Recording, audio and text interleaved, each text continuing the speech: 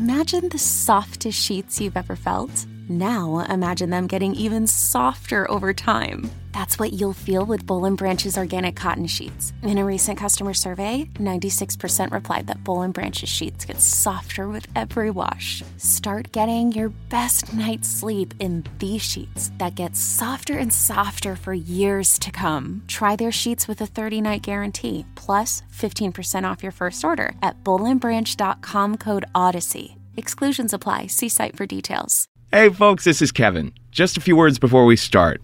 First of all, I want to say a few words about Squarespace.com, our newest sponsor. If you don't know, Squarespace is the all-in-one way to create a truly exceptional website. They have customizable templates that are very professional looking, gorgeous. You drag and drop photos and text into your designs in seconds. Building pages is easy. You can import content from blogs, build your own blog. Squarespace will help you secure a domain name. They have fantastic customer support. Your site is going to look great on any size format, any device. And for a free trial and 10% off, just go to squarespace.com and enter the offer code RISK9. That's squarespace.com. And the offer code is RISK9. Also, oh, a trip to the post office is hardly ever quick. Driving there, finding parking, it's a hassle. So do what I do. Use Stamps.com instead. Stamps.com is the quick and easy way to get postage on demand. Buy and print U.S. postage for any letter or packet. Using your own computer and printer plus a digital scanner. Oh, you'll never waste time at the post office again. I use Stamps.com and I'm obviously cool. Use the promo code RISK for a no-risk trial. It's $110 bonus offer. That's the digital scale and $55 free postage. Go to Stamps.com before anything else. Click the mic on the homepage and type in RISK. That's Stamps.com. Enter RISK.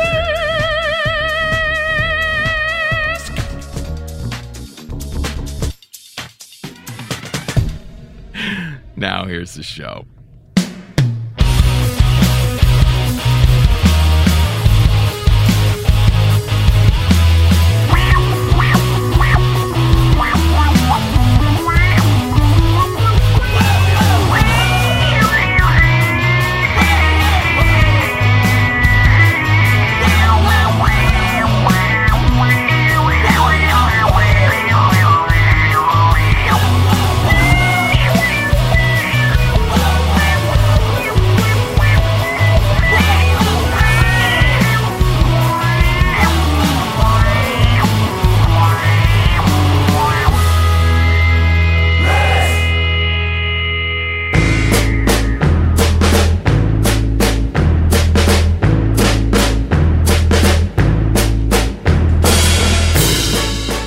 Kids, this is Risk, the show where people tell true stories they never thought they'd dare to share. I'm Kevin Allison, and this is Sean Lee behind me now. And also behind me, in my living room, is a beautiful Korean boy who just said to me, oh my God, I just got to hear a Stamps.com ad done live in person. That's the magic. You managed to make it into my bedroom. And it's not that hard to manage. You're going to hear a lot of Stamps.com ads live and in 3D, my friends. And you know what else is live? We're calling today's episode Live from Austin. We had the best time in Austin, Texas just a couple weeks ago. Here's the thing, though. I was so upset that I could only be there for about 24 hours. See, when we come to town for the first time, we usually can only do one show and one workshop. So I want everyone in Austin to know we want so much to come back, and we want to do several shows and several workshops. So if you are in Austin, if you're in the storytelling scene there, if you have a theater or a school there, or if you just love the show and want us to come back, contact us. Write to me at kevin@risk-show.com. We really want to make that great city a place where we're building a little bit of community. You know, we want to come back as often as possible. And you'll soon hear why I say that, because this show is so phenomenal. People really brought it. We're very proud of the fact that we don't just feature, famous stand-up comedians or writers or actors or whatever, but we often feature people who have completely different careers than all of that, but who love this show and are excited to work one-on-one with me on shaping a story to share on it. All right, we're going to start with the fabulous local storyteller from the Austin scene, Mr. Paul Normandin, with the story we call The Redhead.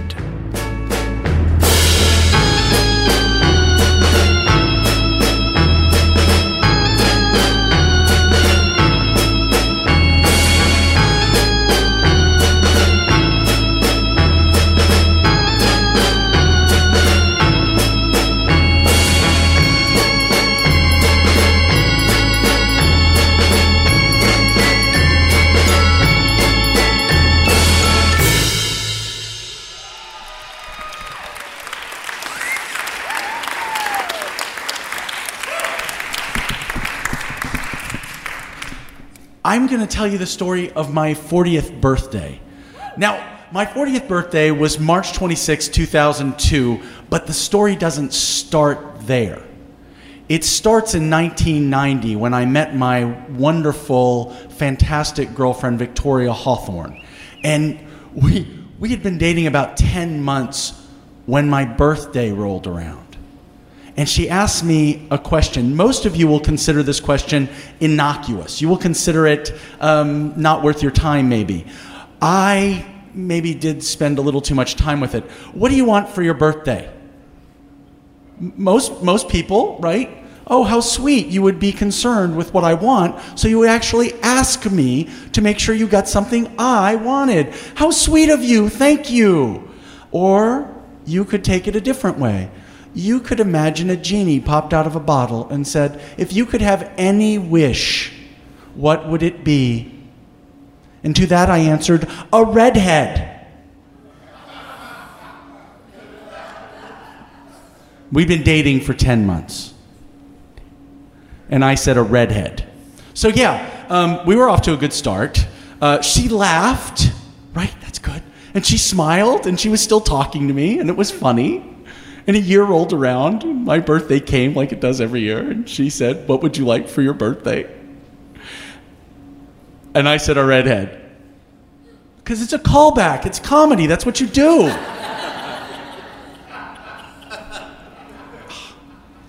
And she laughed, not as much, because it was a callback, right? And then the next year my birthday rolls around, and we've been married for 2 months. And her dad had died just 12 days earlier. And she asked me, you know what's coming. She asked me, what do you want for your birthday? And I said, a redhead. And then she gave me that look that women practice with their women friends. Oh, you know that look. Yes, that look, exactly. That look that says, what the fuck is wrong with you? Did you really just say that? And then she said, what do you really want? So I got out of that one. A year later, we are happily married with a house and 2 dogs, and I say a redhead. A year later, and it wasn't funny then, trust me. A year later, she says, what do you want for your birthday? We're now taking classes through Child Protective Services when I say a redhead. A year later, we have adopted a 7-year-old girl from Child Protective Services. I say a redhead. She's laughing again. We have great jobs. We're teaching Sunday school and going to church every week. And I say a redhead. And then I'm fucking 40 years old. And I'm at work on my birthday at 11:30 a.m. The phone rings. And 3 statements are said on the phone. The first one, be at your favorite restaurant at 6 o'clock. The second one, my best friend Stephanie will be with us. The third statement, We have a hotel room for the night. Click. Now, most of you parse that just fine. For me, the voices started in my head because the click disavowed everything I thought I heard. Because the voice was going, no fucking way. You did not hear what you think you just heard. And there was a little voice on the other side of my head. It was very quiet and very sad. And it said, it could happen. And for every 5 minutes that went by, this voice was very powerful in getting its word out, no fucking way. And then this voice was like, it could happen. And every time it could happen, I called my wife back and she refused to answer the phone or hung up. So for 390 minutes, I languished. Did I hear what I thought I heard? And when I got to the restaurant and I walked in, their backs were to me. And there was my beautiful wife on the left, and there on the right is this beautiful, stunning, oversexed, super slutty, incredibly beautiful assed, younger best friend of my wife. Did I mention she was a redhead? As I approached the table, there between them on the corner was a key card to a hotel room. My heart was going about 9 million miles an hour. I sat down. I know I ordered food. I know I ate food. I know I had the good common sense not to ask anything until the food was done. And then I looked up and I said, so what's really going on tonight? To which Stephanie said without missing a beat, I like a man with a bit of a punch. I like them to sit in a chair, and I like to climb on top of them and let them slide into me. And then I like to grind my clit against them till I come. Now, I was embarrassed. Then, I just said that out loud in front of an audience. So I'm really embarrassed. But the waiter who had stepped up behind her, he was really red. But he had that look on his face that guys give each other. You know the one. Dude. Yeah. I saw that look again a few minutes later when we were entering the lobby, and both women, one took my left arm, Victoria, and Stephanie took my right arm, and in front of the hotel desk clerks, they kissed me each on the cheek at the same time, and I'm thinking, this is gonna happen! Forget the no fucking way, this is happening! And we start to go around to the hallway that leads to the door of the hotel room. And I'd like to tell you that at this moment, I was thinking about how courageous my wife was, how brave she was to risk her relationship with her best friend, how amazing she was to offer me such a gift, how unbelievably loving she must be to risk our sex life and potentially our marriage. But I was thinking about Stephanie grinding her clit on my paunch, and I couldn't think about anything else. And as the little key card came out of the door and the lights turned from red to green, and Stephanie was kissing me on my cheek and my head was light and I thought I would pass out, I watched her start to walk away as the door opened. And I thought, where the fuck is she going? As I heard surprise yelled from inside the room.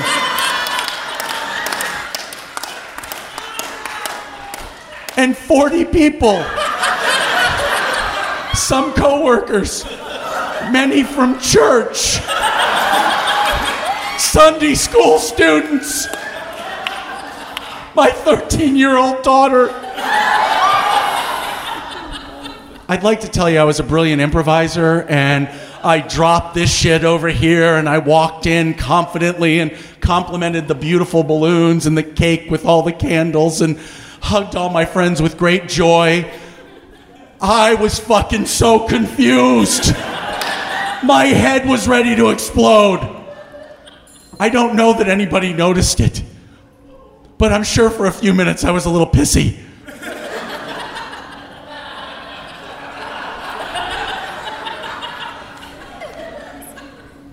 I never had sex with Stephanie.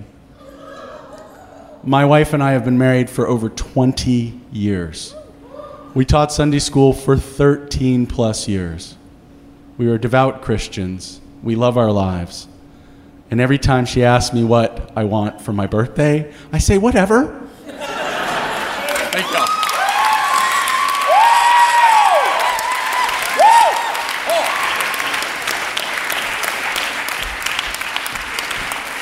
Paul Normandin!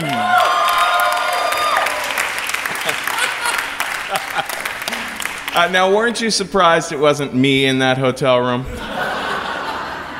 I like that he used the adjective beautiful-assed. Should be in the Oxford English Dictionary next year. I was talking, in the kink community, there's something called FetLife, which is, it's Facebook for kinksters. And it's where people go to, share tips and talk about events coming up and stuff like that. It's not a hookup thing, it's more of a communal thing. But there's all these groups on FetLife for people with particular fetishes, right? So when I got there, I was so excited because I was like, oh my God, redheads! There's got to be a group for redheads. And sure enough, there is a group called People Who Love Redheads. But then it specifies, in parentheses, women, redheaded women. And there's 60,000 people that are members of this group. And then there's a fairly newer group, which is people who love redheaded men. And there's 4 members. So we've got to do something, people. Do whatever you can to start developing that fetish, please. All right, our next storyteller. It's been so exciting to make all these new acquaintances because there's so much talent here in town. There's so much happening in the comedy and storytelling and everything world. He comes into town from Dallas sometimes, and he is in a group called Atlantic Pacific Billy, an improv group there. So that happens at the Dallas Comedy House on a regular basis if you happen to be over there. So please welcome to the stage Mr. Nick Scott.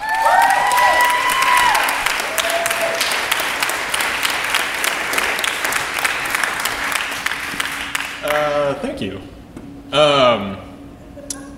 One night I was back home visiting. I was in college and I was visiting my parents for the weekend. It was late. I was about to go to bed, and I decided that it would be a good time to masturbate. And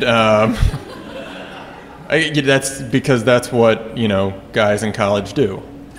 It was important that I'm super quiet about it because I was at my parents' place, and I had made it that long without ever being discovered or embarrassed by my parents in any sort of sexual situation.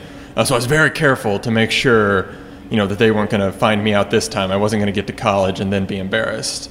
So I, sat down at my computer. I had my lotion, and I pulled up some material to masturbate to. I happened to pull up some cheerleading pictures, and not even cheerleading porn pictures, just regular, cheerleaders. And so I started to masturbate, and it was going great. I was just stroking, and all of a sudden, mid-stroke was the worst pain that I've ever felt in my life. It felt like somebody had just punched me in the balls. Like my stomach was sick. I felt like I was gonna throw up. It was horrible. So the normal thing to do would be to stop in that situation. But I guess it was the fact that I was looking at cheerleaders, I could hear the voice of my football coach in my head, just saying just power through it. You just power through it. So that's what I decided I would do. I was like, oh yeah, I'll just power through this. I can do this. So I started stroking again. But with every stroke, it felt like, again, somebody was hitting me straight in the testicles. So I'm sick to my stomach. I can't breathe. But I think, you know what? Maybe I just need to lay down for a second, let the pain go away. So I do that, and nothing happens. I lay down, and there's still a throbbing. I'm still sick to my stomach. So I kind of start to panic a little bit. So I get up, I sit back down in the chair, I close out the cheerleaders, and I pull up WebMD. And I put in all my symptoms, everything that's happening to me. And the top thing that comes up that it could possibly be is what's called testicular torsion, which is where one of your testicles gets twisted around, and then the tube that connects your testicle to the rest of you, I guess, gets completely closed off. But the terrifying thing was, at the very bottom it says, you have 6 hours to get into surgery or you will lose your testicle. So automatically I'm freaked the fuck out. Most panicked I've ever been in my life. And so I was like, I gotta get to the hospital. I gotta get to the hospital right now. But you know, the first thing I think is I'll drive myself. That's the easiest thing that I can do is drive myself to the hospital.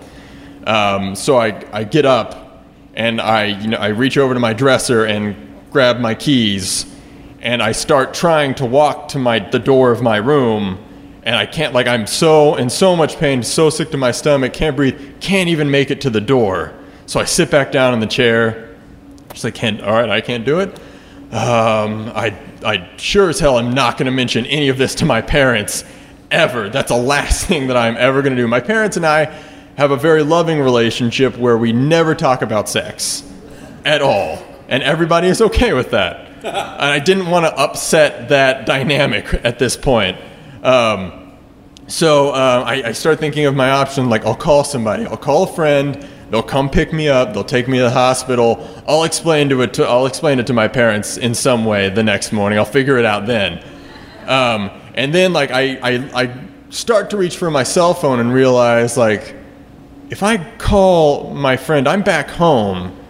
It's not going to be long before, like, everybody I went to high school with knows that I had testicular torsion, and forever I'm going to be the testicle guy. Like, that's not, like, every time I ever come into town again, I'm going to be the testicle guy forever. And that's not something that I want. So I nix that idea. And I go back to, I'm like, well, again, I'm not going to my parents. I'm going to do it. I'm just going to, again, I'm going to power through this. I'm going to get to my car. And I actually make it out of my bedroom this time into the hallway, and the front door is like 5 feet from me. And I just go, nope, as I, like, slowly sink down the wall. And so I say, well, fuck, I'm going to have to go to my parents. That's my only option. So I gather up all the strength I have, and just, like, still horrible pain, feeling like now just like a smaller hand is punching me in the balls. I make my way down the hallway, like, leaning on the wall, climbing there. I reach my parents' bedroom door, and I open it up. I just go, Dad. And I hear my mom go, Nikki, what? And I go, no, Mom, I said Dad. I said, Dad, I don't want to talk to you. Just wake Dad up. So she kind of, like, pushes my dad or whatever, and he's just kind of like, what is that? I don't know. And I go, Dad, we have to go to the hospital. My mom's like, why do you need to go to the hospital? I was like, Mom, I'm talking to Dad right now. It's like, Dad, just trust me. Like, we need to go to the hospital. It's a time, we have 6 hours. I need to get to the hospital. And my mom was like, why do we only have 6 hours? I'm like, look, I'm having an issue with my testicle. There's a pain in it. We just need to get to the hospital. Well, what were you doing that there was a pain? I was like, I was just sitting there, and all of a sudden there was a pain in we need to get to the hospital, okay? And so eventually she pushes my dad out of the bed, and we get in the car. And my dad, puts the key in the ignition. I'm in the passenger seat, and he puts the key in the ignition, and he looks over at me and he goes, I took an Ambien. It's just, wait, Like, I didn't think that I could be any more panicked at that point. I was like, oh great, now my dad's gonna fall asleep, and not only like am I gonna lose a testicle, but also like I'm gonna hit a fire hydrant or something tonight. But he, so he turns the car, we're driving, and for a while, like, I'm so panicked, I keep checking to make sure he's not falling asleep, but after a while, I feel comfortable that, that he's not gonna fall asleep at the wheel. So I lean back and I close my eyes and I take in a deep breath, and I'm trying to just, it's going to be okay. We're on our way now. I've got plenty of time. We still have what I'm looking at about 5 hours and 30 minutes in order to get to the hospital. So we're good. And I feel the car slow down, stop. Dad turns off the car and breathe a sigh of relief. Happy that we're finally at the hospital. And I open my eyes and see that we are at 7-Eleven. And my dad gets out, walks in, I watch him through the window, and I see him get coffee and then like slowly select what snack he wants with this coffee. And he finally gets a donut, and he comes back out and he's like, I just thought I'd get snacks. I don't know how long this is going to be. I was like, Dad, we're on a time crunch. So we get back in the car, and finally we don't know how long, we don't know how crowded the emergency room is going to be. So we get back in the car, we drive to the hospital. Luckily, there's nobody else in the emergency room, and they get to me almost immediately. And they take me back to this little room, and they're like, well, your dad can come with you if you want, or you can, be by yourself. And I didn't really want my dad there while like the doctor felt me up or whatever, which I assume was what was going to happen. So I told him, you can go wait in the waiting room, and he goes, all right, I'll go out there. I really hope it's not cancer.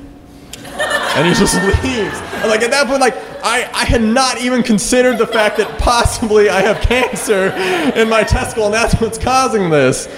So again, I didn't think I could be any more panicked when I was in the car, and now like I'm just off the charts, like thinking like, oh, I have cancer. I'm gonna lose all my testicles, probably, just and possibly die. I might as well die at that point.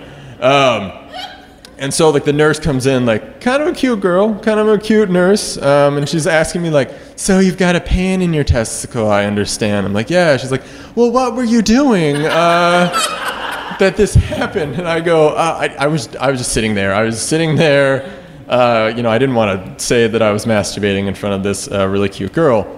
It's like I was just sitting there, and I just got this pain, and she goes, really?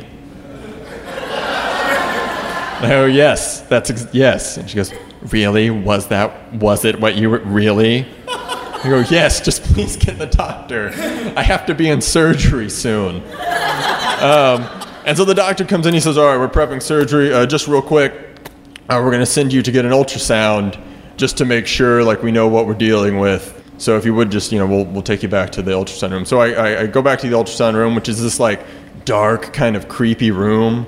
And it's just me and the lab tech. There's this Asian guy, like, just sitting at the computer or whatever. And he hands me a tube of, like, KY jelly, and he just goes, rub it on your balls. And, like, it wasn't even like a, please apply this to your testicles. Just like, just rub it on your balls. So I lay there awkwardly and just like applying KY jelly to my testicles. And he gets out the ultrasound thing or whatever and starts to run it over me, and I feel like I'm getting felt up by R2-D2. It's like, and and just a really awkward, just silent few minutes as he does this, and finally they take me back to the room, and the doctor comes back in. He's like, well, we got the ultrasound results. Some good news. It's not testicular torsion. You just have a cyst on your testicle. We're just going to give you some anti-inflammatory and some pain pills, and you'll be fine. And there was a part of me that I was like, oh, thank God. Oh, there's nothing wrong with me. And then there was another part of me that was like, wait a second. Now I have drugged myself through all that embarrassment with my parents, destroyed that dynamic, and I didn't even lose a testicle over it. And also, I really disappointed my football coach. So, thank you.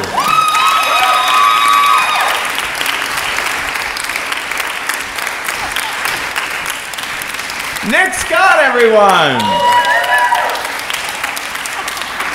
Our next storyteller, you may have heard her on another storytelling show that you can hear on NPR called Snap Judgment. It comes out of San Francisco. She herself comes out of San Francisco. She's doing stand-up tomorrow at the Velveeta Room. So we're thrilled to have her with us today. Please welcome to the stage Daya Lakshmanaryan.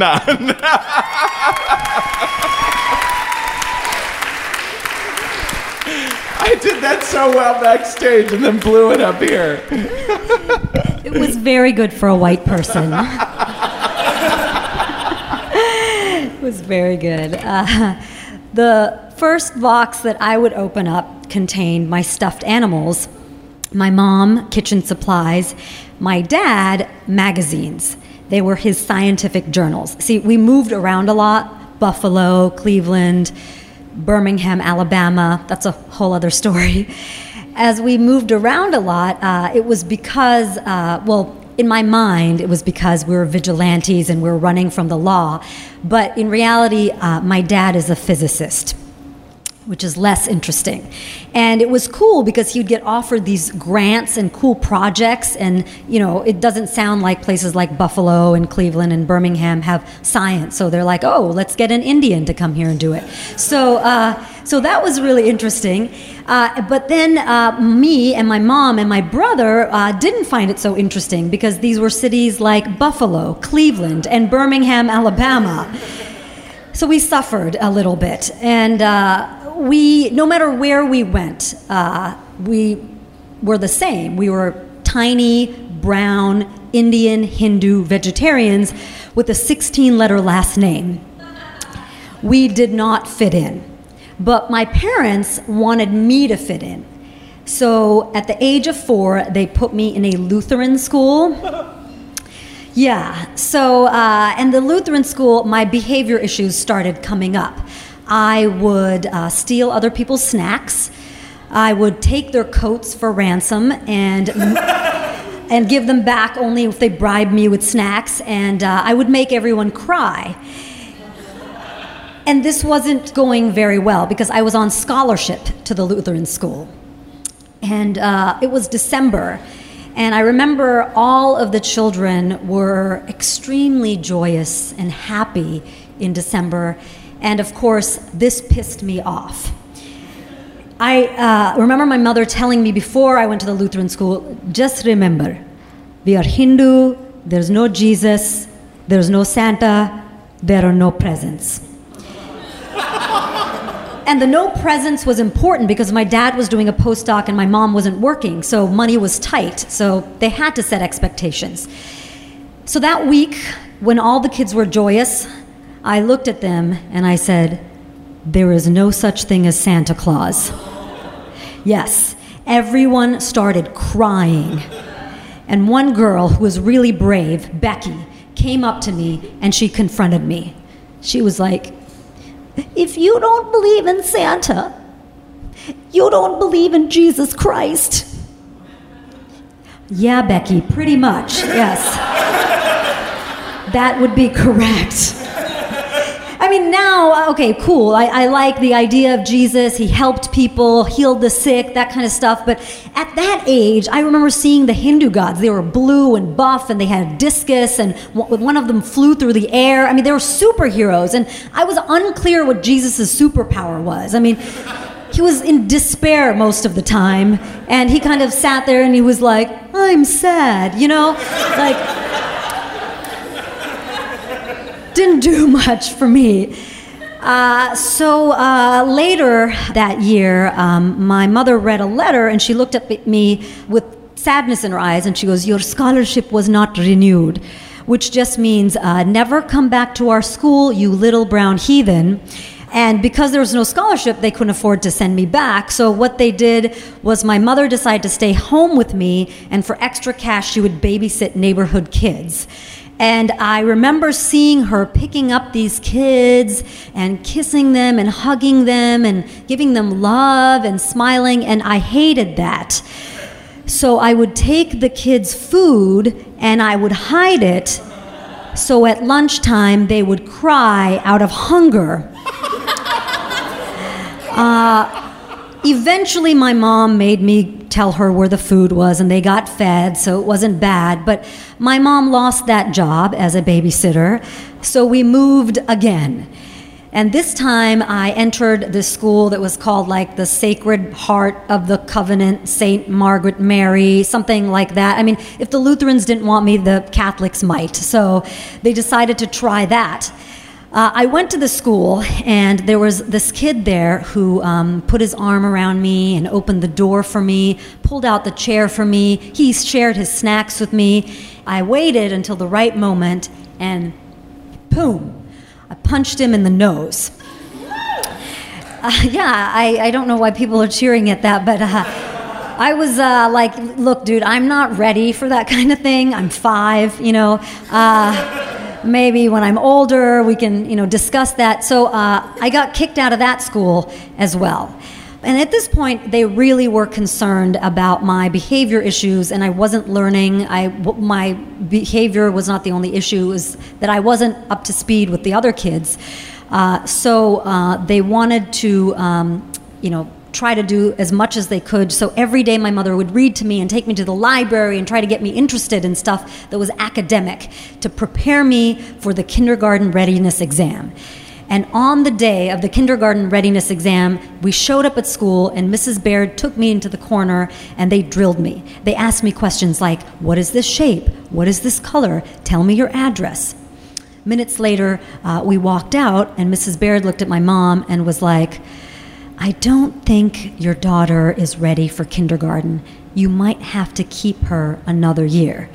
And at this point, my mom started begging. She's like, but she knows all these things. She knows colors. She knows shapes. Go ahead, Daya. Tell her your address. I don't feel like it. You don't feel like it? And I'm like, she's a stranger. You're not supposed to tell a stranger your address. She's like, no, she knows all this. I promise. So after some begging, the teacher took me and said, but at the end of the year, if she's not up to speed, we're going to have to send her back home. The first week of class, I made what I consider my first joke, which is Matt was using a crayon, and he said he loved it. And I said, well, if you love it so much, why don't you marry it? I got a timeout, and 15 minutes later, Mrs. Baird was like, did you think about what you did wrong during your timeout? And I said, no. But I thought of 3 more new jokes, and I got another timeout. It didn't look like I was doing well at all, and my dad would come home from his science and he'd try to explain things to me, and at some point my behavior problems got so bad I was taking fistfuls of pennies and flushing them down the toilet and ruining my parents' plumbing. I was like a baby Mitt Romney, just flushing pennies, getting rid of money, or like a gangster rapper, making it rain in the sewer system. My dad was like, why are you doing this? Is this what Gandhi would do? And I was like, I don't know. He was nonviolent. I'm not hurting anyone. At this point, I think I saw the sadness in my mom's eyes, and she decided to pull me out of school early a few days, and we went on this road trip. My dad and I, and at the time I didn't have a brother. My parents waited specifically 8 years before having another child because they thought, 1, either it would turn out as crazy as me, or 2, it would be nice and I would end up punching it or taking its lunch away or drowning the kid. So they didn't reproduce for 8 years. And on this road trip, they had to stop at a bathroom, and my mom learned her lesson. The last time we went to a public bathroom, she said, wait right here by the sink. And I didn't. And I snuck under one of the stalls, and I came up. And the lady sitting on the toilet was not my mom. So this time, my mother took me in the stall, and she said, just turn around. I have to do my business, and then we'll go. And as I turned to the side, I saw these marks. And I started looking at the shapes, and I recognized them. And the first one looked like I was like, Jesus. And the second word I recognized, it was loves, Jesus loves, and you have to understand at this point, I wasn't reading. I almost got kicked out of kindergarten. I was slow. They called me retarded. And I finished the sentence, Jesus loves you. And then the next part was written in a different mascara, and it said, Mother. Jesus loves you, motherfucker. Jesus loves you, motherfucker. Jesus loves you, motherfucker. And I started reading because of bathroom graffiti on the stall. My mom was like, shut up, don't read this, and put her hand on my mouth and took me out. We got into the car, and my dad was told what was going on, and he said, well, I guess she's going to pass kindergarten. This is good. My parents ended up having another child, my brother, and I love him. He's incredible. And in third grade, they tested me again, and it turns out I wasn't learning disabled or ADHD, or as they called it, retarded. I ended up being gifted, so I went to a gifted class, and I was learning more, and my behavior problems didn't stop, but I still realized that I was different, and I accepted that difference, and I loved it, and I accepted the difference in other people, and even if they weren't like me. And I thought about those people, whoever they are, who spilled out their truth using makeup products in the stall of a bathroom that's probably been painted over or even torn down. And I thank those people, because their pornographic graffiti was my fucking Rosetta Stone. Thank you so much.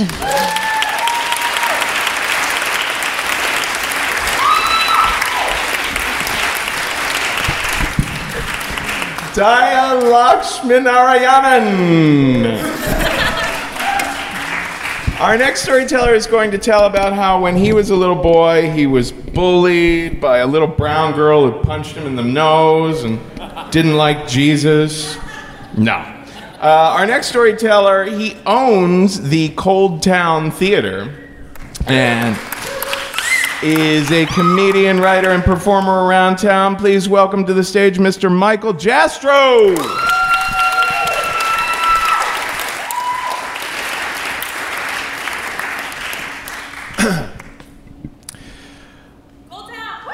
Thank you.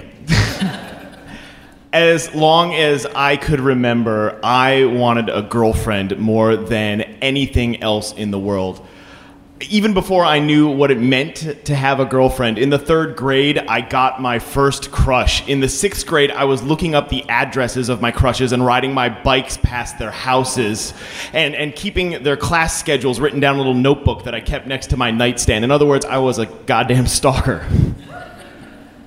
By the time I was a freshman in high school, I had a serious problem in that I was cripplingly shy, and I didn't know how to talk to anyone, let alone girls. And I had another problem in that I was also into very unattractive things like X-Men comic books and Magic the Gathering cards and taking summer school classes for personal enrichment.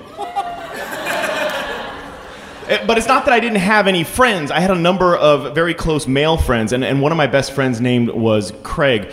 Craig had breezed into town like a year and a half earlier in a whirlwind of anime VHS tapes and black trench coats that he wore year-round no matter how hot it was outside.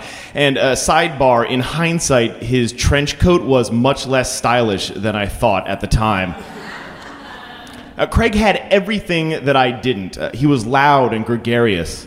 He was sophisticated. I played Dungeons and Dragons. Craig played Vampire the Masquerade. Craig's parents had money, and they could afford to buy him all of the things that I wanted that my mom couldn't afford to buy me, like things like a Highlander replica sword. But Craig had the one thing that I wanted that money couldn't buy, and that is that Craig had a girlfriend. And not just one girlfriend, but many girlfriends over the years. Many girlfriends that he had gotten to second base with, and he would tell me this over and over and over again and remind me. And when I would lament the fact that I'd never had a girlfriend, he'd put his arm around my shoulder and say, "Don't worry, Mike. You'll have a girlfriend when you're ready." I fucking hated Craig.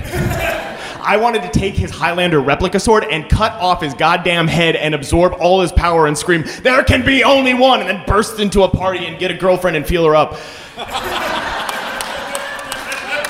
I was a little bit jealous of Craig. One day at lunch, we got invited to a party. The details of how that happened are completely extraneous to the story, so I'll leave them out. But this was going to be my very first boy-girl party. Now, I don't know if 15 is young or old to go to your first boy-girl party, but I'm going to guess that it's old. No one? Okay. But I was ready. I had put together this incredible outfit. I came to the party in a silk paisley shirt that was kind of opened in a half butterfly neck that showcased my single chest hair. And over that, I wore a cable knit V-neck sweater. And my mom told me I looked pretty sharp. And as soon as I arrived to the party, I figured out that my mom was a goddamn liar because everyone else was dressed in like jeans and hoodies, and they were looking at me like I was some kind of freak, and they were right. I was totally a freak. I looked like a Russian gangster on his way to the Hamptons. So I sat in the corner of this party, not really making eye contact with anyone, and meanwhile, Craig kind of floated around and was social with everyone. And then I saw her in the corner of the room looking right at me, this beautiful blonde girl. And she walked towards me in kind of like slow motion, with the wind tussling her hair, almost like out of a romantic comedy with like strains of Pearl Jam floating through the air, because it was the 90s and that's what we listened to. And as she came closer, I recognized her. It was this girl, Jessica. She wore like jeans with tears in them that you could see pieces of her leg, and like these tight shirts that showed off her cleavage. And I saw her one time in the hallway and fell in love last month. And she walked up to me and made eye contact with me. And I thought that this is going to be the moment. And she points across the room and said, "My friend Mary thinks you're cute." And I look over at Mary, and Mary isn't hot. She's more mousy. And she's not wearing a tight shirt that showcases her cleavage. She's wearing a wool sweater with a kitten on it and a big orange bow. And I had no idea who Mary was, but the first thought that popped into my head was, good enough. It was good enough because she liked me and thought I was cute, cuter than Craig, and that was enough for me. So the party went on, and I began to notice that the girls in the party were kind of communicating in a very peculiar way. They were repeating the same phrase over and over again. Mary really likes Coke. Now, it took me a while to figure it out, but when they were saying that Mary likes Coca-Cola, they were talking about me. I was Coca-Cola. It was a girl code that I had broken, and I was so proud of myself for breaking the girl code. I was like a really poorly dressed James Bond. And the girl code got weirder as the night went on. Like, Mary would like a refreshing drink. Mary thinks Coca-Cola is kind of cute. Mary would like to go on a date with Coca-Cola once to see what it's like. Eventually, Jessica pulled me into the kitchen and asked me point blank, "Do you want to be Mary's boyfriend?"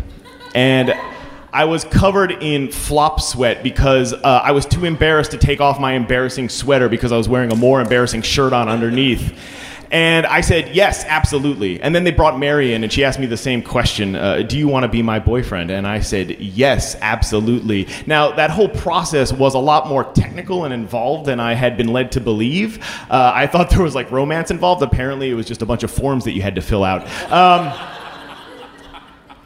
So I didn't know what to do after I became her boyfriend, so I did the only thing I could think of, which was I hugged her and dripped sweat on her face. And then we broke off our hug and we made eye contact, and this was it. This was my big moment. This was my chance. And instead of kissing her, I patted her awkwardly on the back and left a sweaty handprint. Mary and I went back into the party and basically sat in silence for the next 2 hours, not saying a word to each other. On the walk back to our houses, I could tell that Craig was kind of distant and withdrawn. And, you know, he said to me, hey, it's really cool that you got a girlfriend, Mike. And I was like, I could tell by the sound of his voice that he was jealous of me. And that made me happier than 1,000 Christmases put together at once. So I put my arm around Craig and I looked at him and said, like, don't worry, Craig. You'll get a girlfriend when you're ready. Boom! I got him!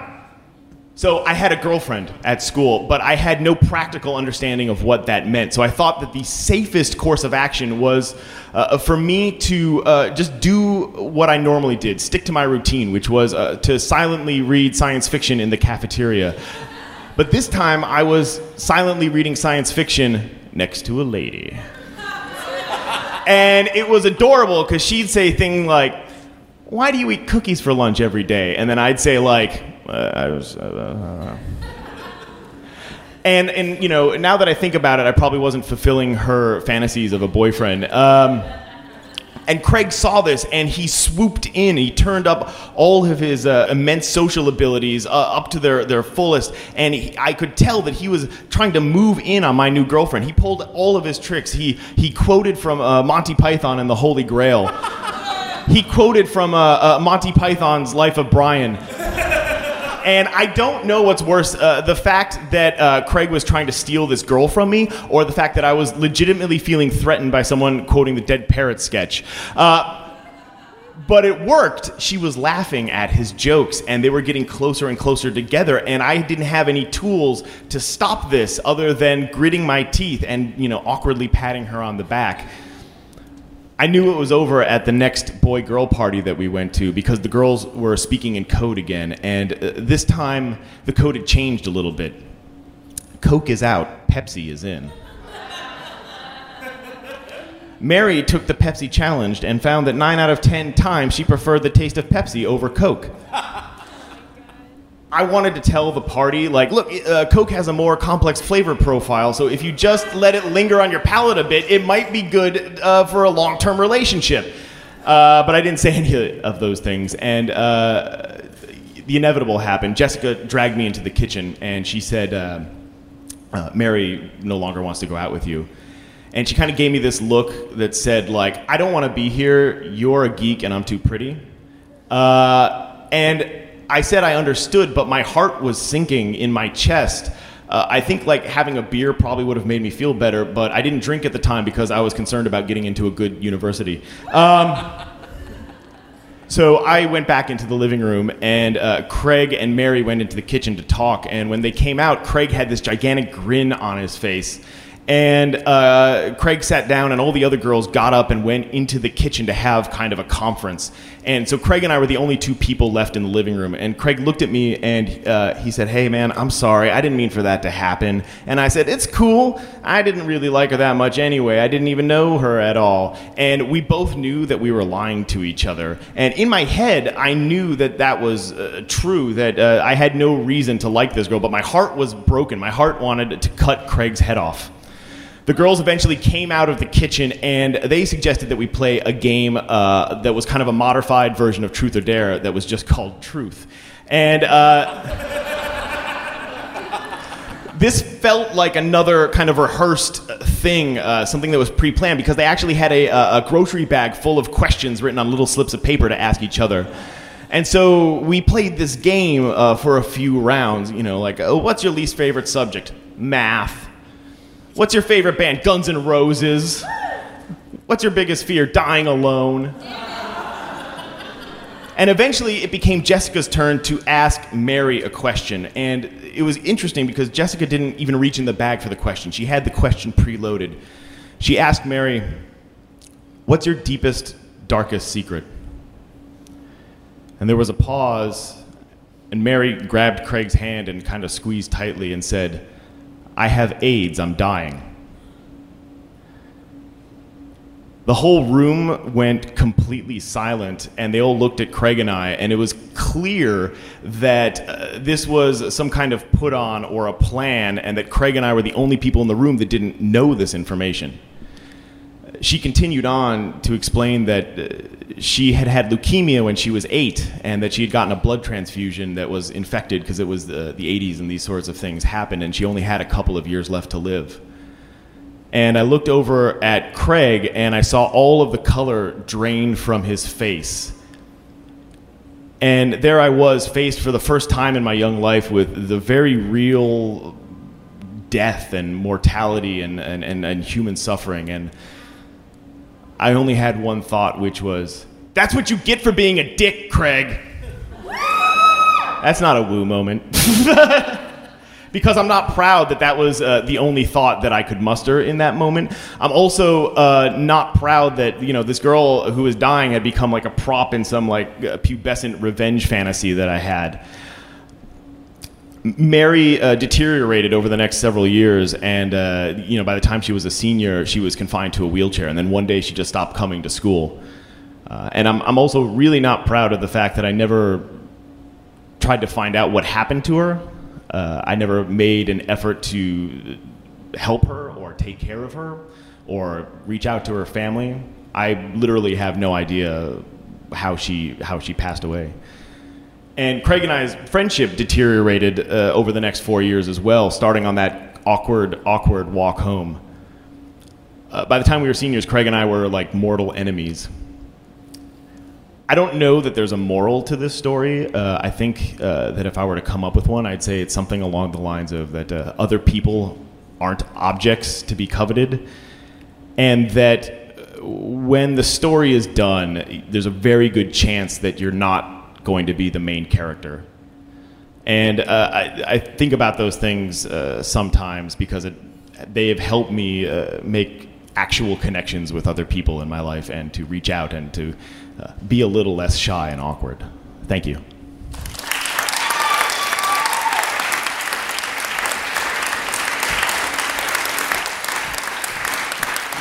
Michael Jastrow, everyone! All right, we have just one more storyteller for tonight, and our final storyteller is a friend of mine from New York City, so it's so funny. You come to these festivals and end up running into people from home. He has a baseball podcast called Baltimoreans and a storytelling podcast called Dingmantics. Please welcome to the stage Mr. Sam Dingman.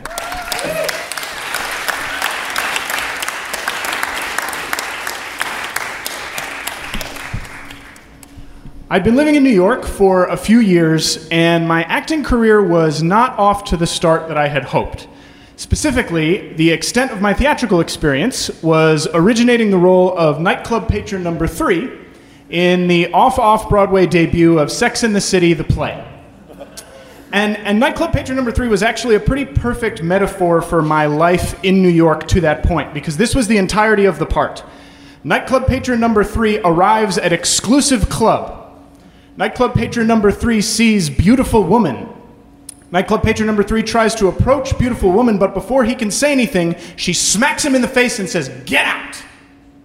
On top of all of this, I was living in one of those apartments that a lot of people have lived in New York City, which was basically a drywall tunnel with bedrooms that were sort of subtunnels off of the main tunnel. And I had this job at a hotel where I worked the overnight shift, and my bed was so small that my head touched one wall and my feet touched the other one. And I would wake up in the morning, I would wake up in my morning, which was dusk for everyone else because I had slept all through the day. And I knew things were getting really, really bad because I started putting the blinds apart with my fingers and saying, "The light is waning." It was obviously time to make a change. So my first thought was, I should go to grad school. But I thought grad school would involve taking everything that has brought me to this point and doubling down on it. So my second thought was, what if I became a cab driver? Because as an actor, the lesson that I had learned from the movie Taxi Driver was, boy, Robert De Niro really connected with that role.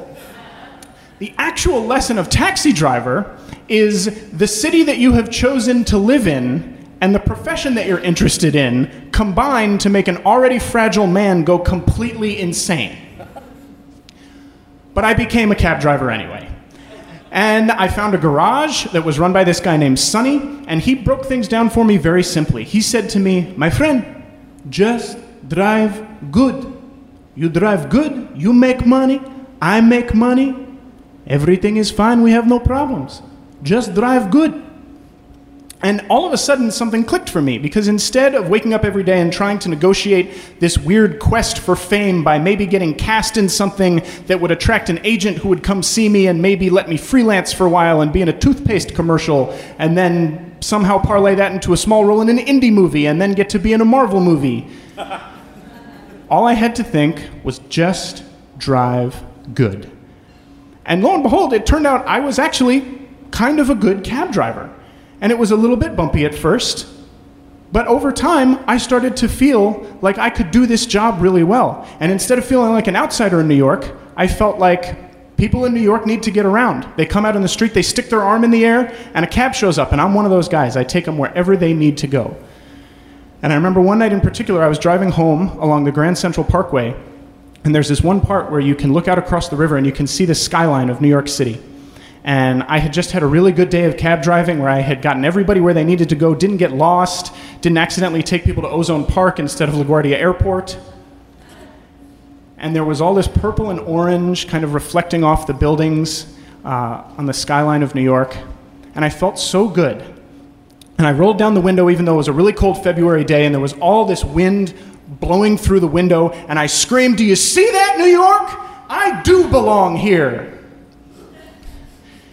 And the idea that I could be happy doing something besides acting hit me really hard. Then a few months later, I was driving along, and I was struck by something else. A Jeep Wrangler. It happened very suddenly. That the first moment, I was cruising along 79th Street, and it was just like that part in Taxi Driver where you think Travis Bickle might actually get to be with Sybil Shepherd. And then the very next minute, a Jeep Wrangler T-boned me. And I spun around and everything was blurry outside the windows. I had no idea what was happening. And all of a sudden I came to a stop and I looked up and there was this very serene policeman's face in the window. And he said, "Son, everything's okay. Nobody's been hurt. Why don't you step out of the car?" So I walk over to the sidewalk and it turned out that the woman who had hit me had been driving with no seatbelt and a baby on her lap. And she was screaming, and the baby was screaming, and the cop was saying, "Don't worry about her. Don't worry about her. This was her fault. Just fill out this report." So I start filling out the police report, but she comes up to me and she says, excuse me, please, before you do that, will you just talk to my husband, please?" And she handed me her cell phone. And I said, okay, sure. So I took the cell phone, and I put it up to my ear, and I said, "Hello?" And then I heard this voice. And the voice said, "Hey, my friend, I understand we had a little bit of an incident." And I said, "Yeah, we did." And he was like, "Well, my wife, she doesn't have a driver's license, so my insurance company, they're not going to like this too much, you know what I mean?" And I did know what he meant because it was exactly what he was saying.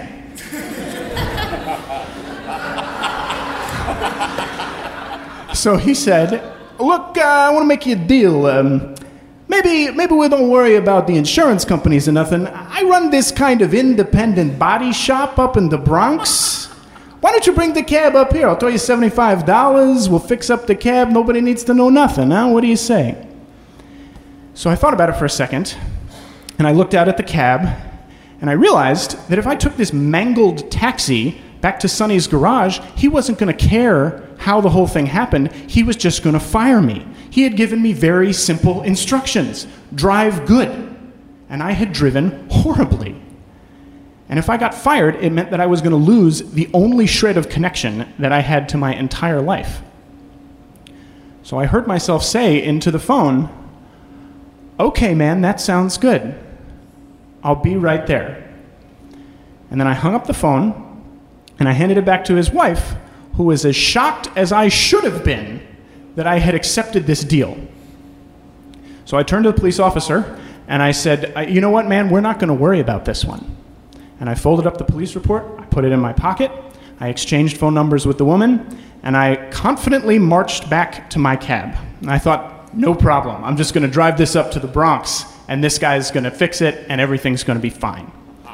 So I started up the car, and I tried to drive it, but the steering column had been so mangled in the collision that in order to make it go in a straight line, you had to turn the wheel all the way to the left. So I thought, no problem. We're on cab driver rules right now. I know how this goes. I just have to remember that left means straight. But I had also never had a fare to the Bronx before, and I was getting kind of stressed out about that. So as I was trying to negotiate all of this, suddenly I found myself lurching into the oncoming traffic lane. And I looked up just in time to see a truck with the words "Manhattan Mousetraps" printed on it. And as I read these words and I think, really? Manhattan Mousetraps? I hear, "Ah!" And I shut my eyes and I think, this is it. This is where I die. But then I open my eyes And I looked in the rear view mirror, and I saw the Manhattan Mousetraps truck kind of careening down the street, and I realized that I had cheated death a second time in that day. And I sat there panting, and I thought, this doesn't happen a third time. It's not a good idea for me to drive this cab up to the anonymous Bronx body shop. So I called Sonny's tow truck, and I told him to come pick me up. And the tow truck took me back up to Sonny's garage, and I hung my head, and I walked into Sonny's office, and Sonny saw the tow truck bringing the destroyed taxi in, and he said, "My friend, what the fuck is this?" And I said, "Sonny, I'm really sorry. I got in a crash. Here's the police report." And I hand him the police report, and he breaks into this huge grin. He says, "My friend, you have police report? This is wonderful news. We are going to nail this motherfucker. You have done a very good thing today. Here, take new keys, go back out. You keep working. I take care of everything." And just like that, I was back out in the street like I was not a person who had wrecked a taxi that day. So I'm driving along, and I'm thinking to myself, man, maybe my luck is turning around. Things were a little dodgy there for a second, but I got this. And my phone starts ringing. And I think to myself, I'm not going to answer that because that would not be safe, but I bet I know who's calling me. I bet it's the casting director from the Public Theater. It wasn't. It was the husband of the woman who had hit me, and he was not pleased about my decision to turn him over to the insurance company. This is the voicemail that he left me. "You motherfucker! You think you're gonna get away with this bullshit? I got your phone number, asshole. I got your medallion number. I'm gonna find you, and you're going fucking down." I got this voicemail on 41st Street in the worst traffic jam that I have ever been in my entire life. And if you've never been to New York City, there's a particular part of 41st Street between Broadway and 7th Avenue that's about as long as this stage. And in midday traffic, it can take you 40 minutes to get from one side to the other. And all the cars are right on top of you, and you can't see out, and everything feels like it's bearing down on you. And just as I hung up my phone after receiving this voicemail, a Coach USA bus decided this was the perfect moment to merge into my lane, and it smashed into the side of my cab. And I just lost it. I completely snapped. I started pounding on the steering wheel. And I said, "What the fuck is wrong with this stupid city? I thought I was going to come here and be happy. I'm not going to be happy. I'm going to fucking die. And my entire life is going to have been worth nothing." I was so upset that I forgot I had a passenger in the back seat. And because this is New York City, her response to her cab driver having a psychotic break was to go like this. Oh, God. So somehow, I made it to the end of the day, and I didn't know what to do. I didn't want to go home, because I thought the garage guy might be waiting for me. So I remembered my friend was having a birthday party. So I went to the birthday party, and I drank a lot. And I was telling the story of the day to my friend, and I said, "Isn't that crazy? I'm probably gonna die." And she was like, "Sam, that is crazy. You're probably gonna die." And I was like, "I know. And there's nothing I can do about it." She was like, "Idiot, there is plenty you can do about it. Look, my company is hiring an administrative assistant. We need someone to sit at a desk and answer a phone. Can you handle that?" And I was like, "I don't know, maybe." And she was like, "I think you can handle it. When you get home tonight, send me your resume, okay?" So I went home that night, and I sent her my resume. And 3 days later, I had a job as an administrative assistant. And I never got back in the driver's seat of another taxi ever again. And for the last 6 years, I have sat at a desk. I have answered a phone. I have booked international flight itineraries. I have shown new employees where their desks are, and I have never again been in as much danger as I was that day on 79th Street.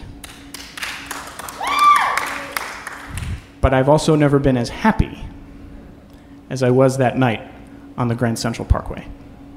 Thanks.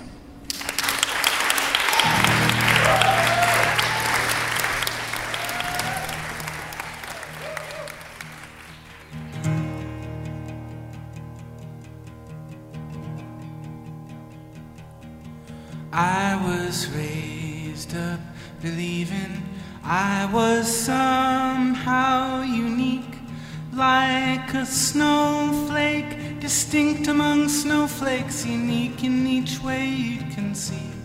And now after some thinking, I'd say I'd rather be a functioning cog in some great machinery, serving something beyond me. But I don't know what that will be. I'll get back to you someday soon, you will see.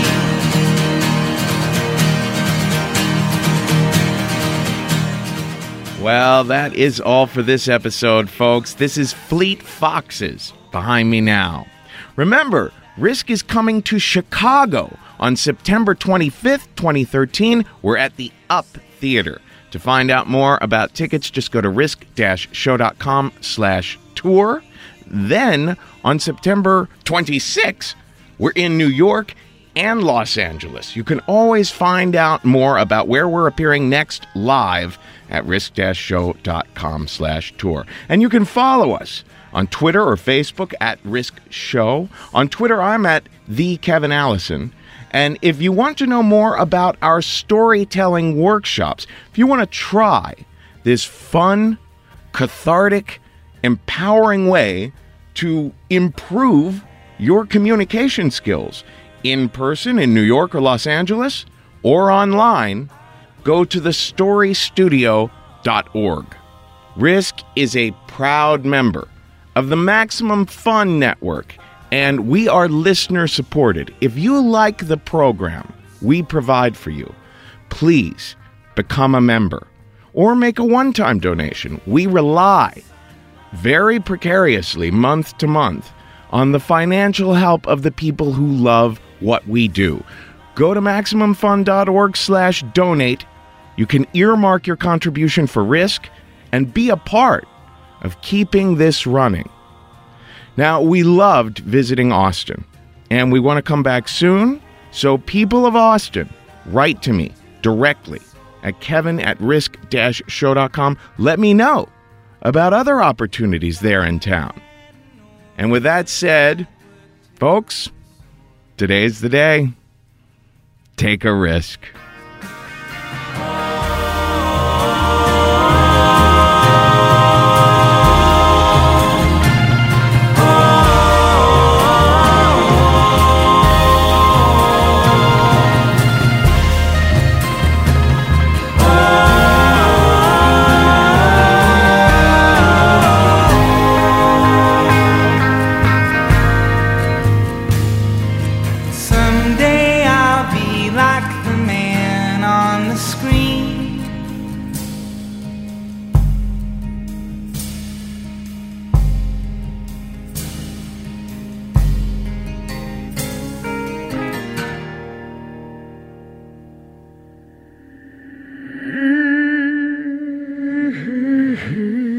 Star.